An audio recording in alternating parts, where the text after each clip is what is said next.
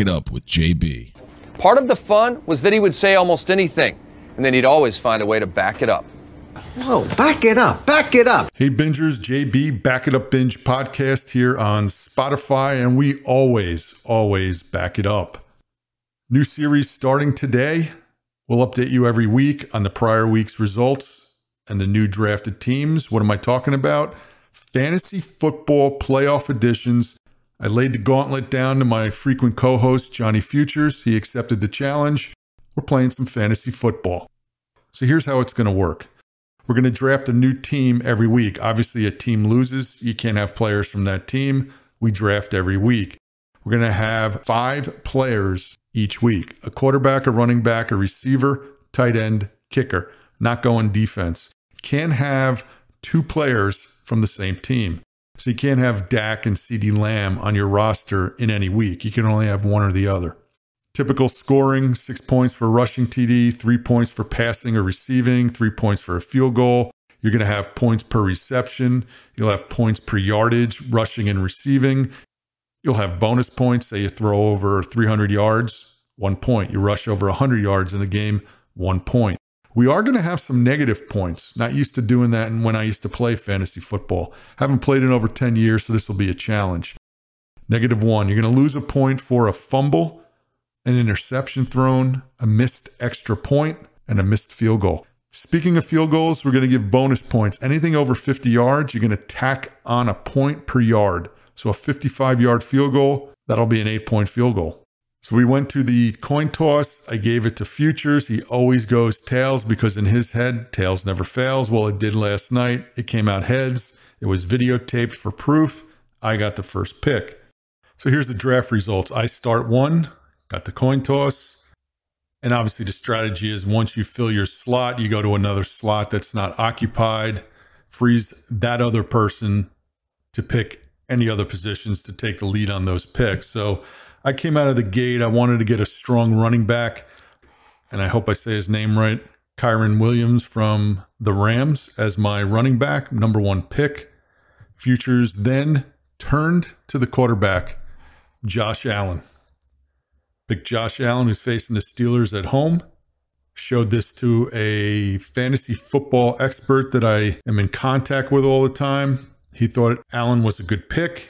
I know the Steelers defense is not ranked very high. It's around 17 to 20 on both the run and the pass.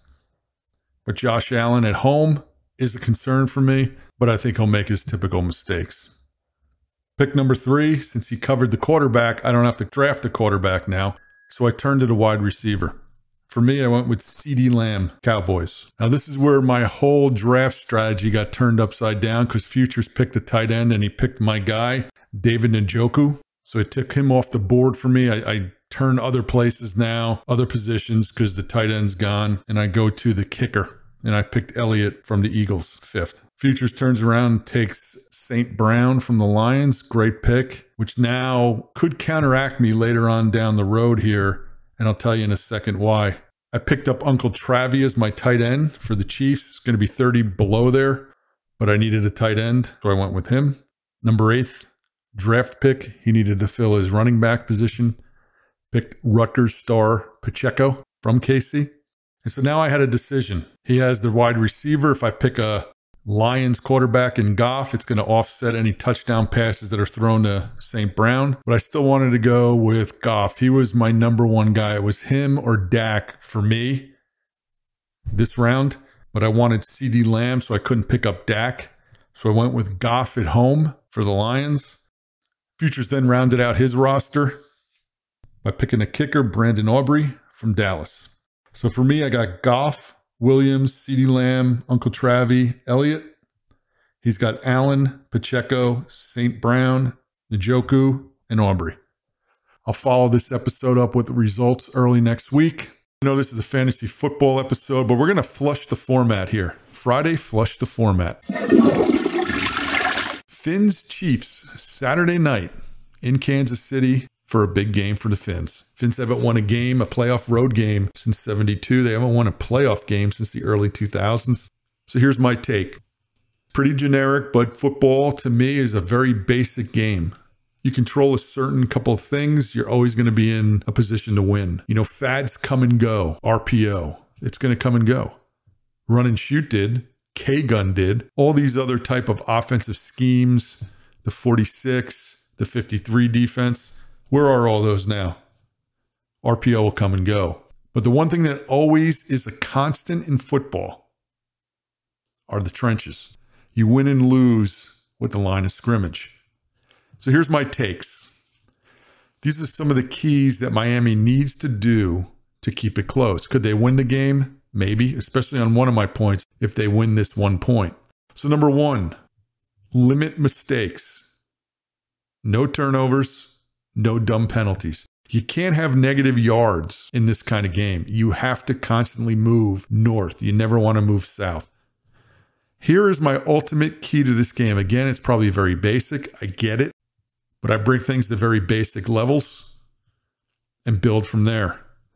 The number one thing Miami needs to do to win this game or have a shot at winning this game going in negative 30 degrees in Kansas City on the road with a banged up team is dominate TOP.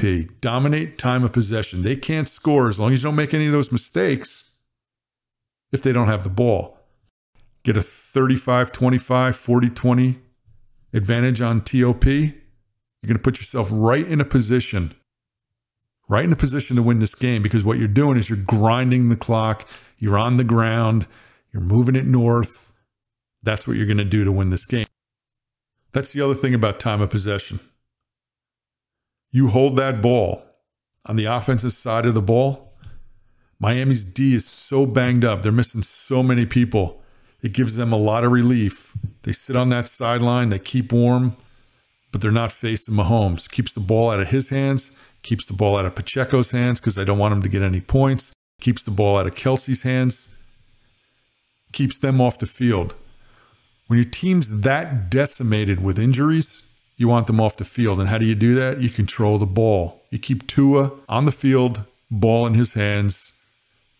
Time of possession. I'm telling you, time of possession. That's the number one key for Miami to have a shot in this game. The other thing that people are making a big deal about is Miami going into Kansas City with negative 30 degrees, a wind chill factor of negative 30. Well, guess what? There's two teams that play this game. I don't care where you live. You can live in Alaska in an igloo in the middle of nowhere. Negative 30 is negative 30 is negative 30 for every player. There's two teams that are going to play in those elements. So to me, that's not a big deal at the end of the day. It's so skewed to the one end of the spectrum that it's going to affect both teams. So if you control the clock, no dumb turnovers, no dumb penalties, Miami's got a shot. Now the over-under is 43. I'm taking the under. I'm thinking 21-17, 17-14, close game. Doubt it's going to be a run-up by either team. And I just can't seem to get off the Chiefs. I think they're going to win this game 21-17. Take the under. Take the Chiefs. Miami has a shot. They could control that ball. But it's a monumental task. And that'll do it for me today. JB here on the Back It Up Binge podcast. Appreciate you tuning in for Fantasy Football Friday. And also Flush the Format Friday, taking a listen to my Miami KC preview, my prediction on the game. Please hit that follow button. Head over to my channel on YouTube. I'm at 224 in subscribers now. It's growing. I appreciate the support. Give me a subscribe over there. Enjoy the games this weekend. If you're in the KC area, try to stay warm. JB, out.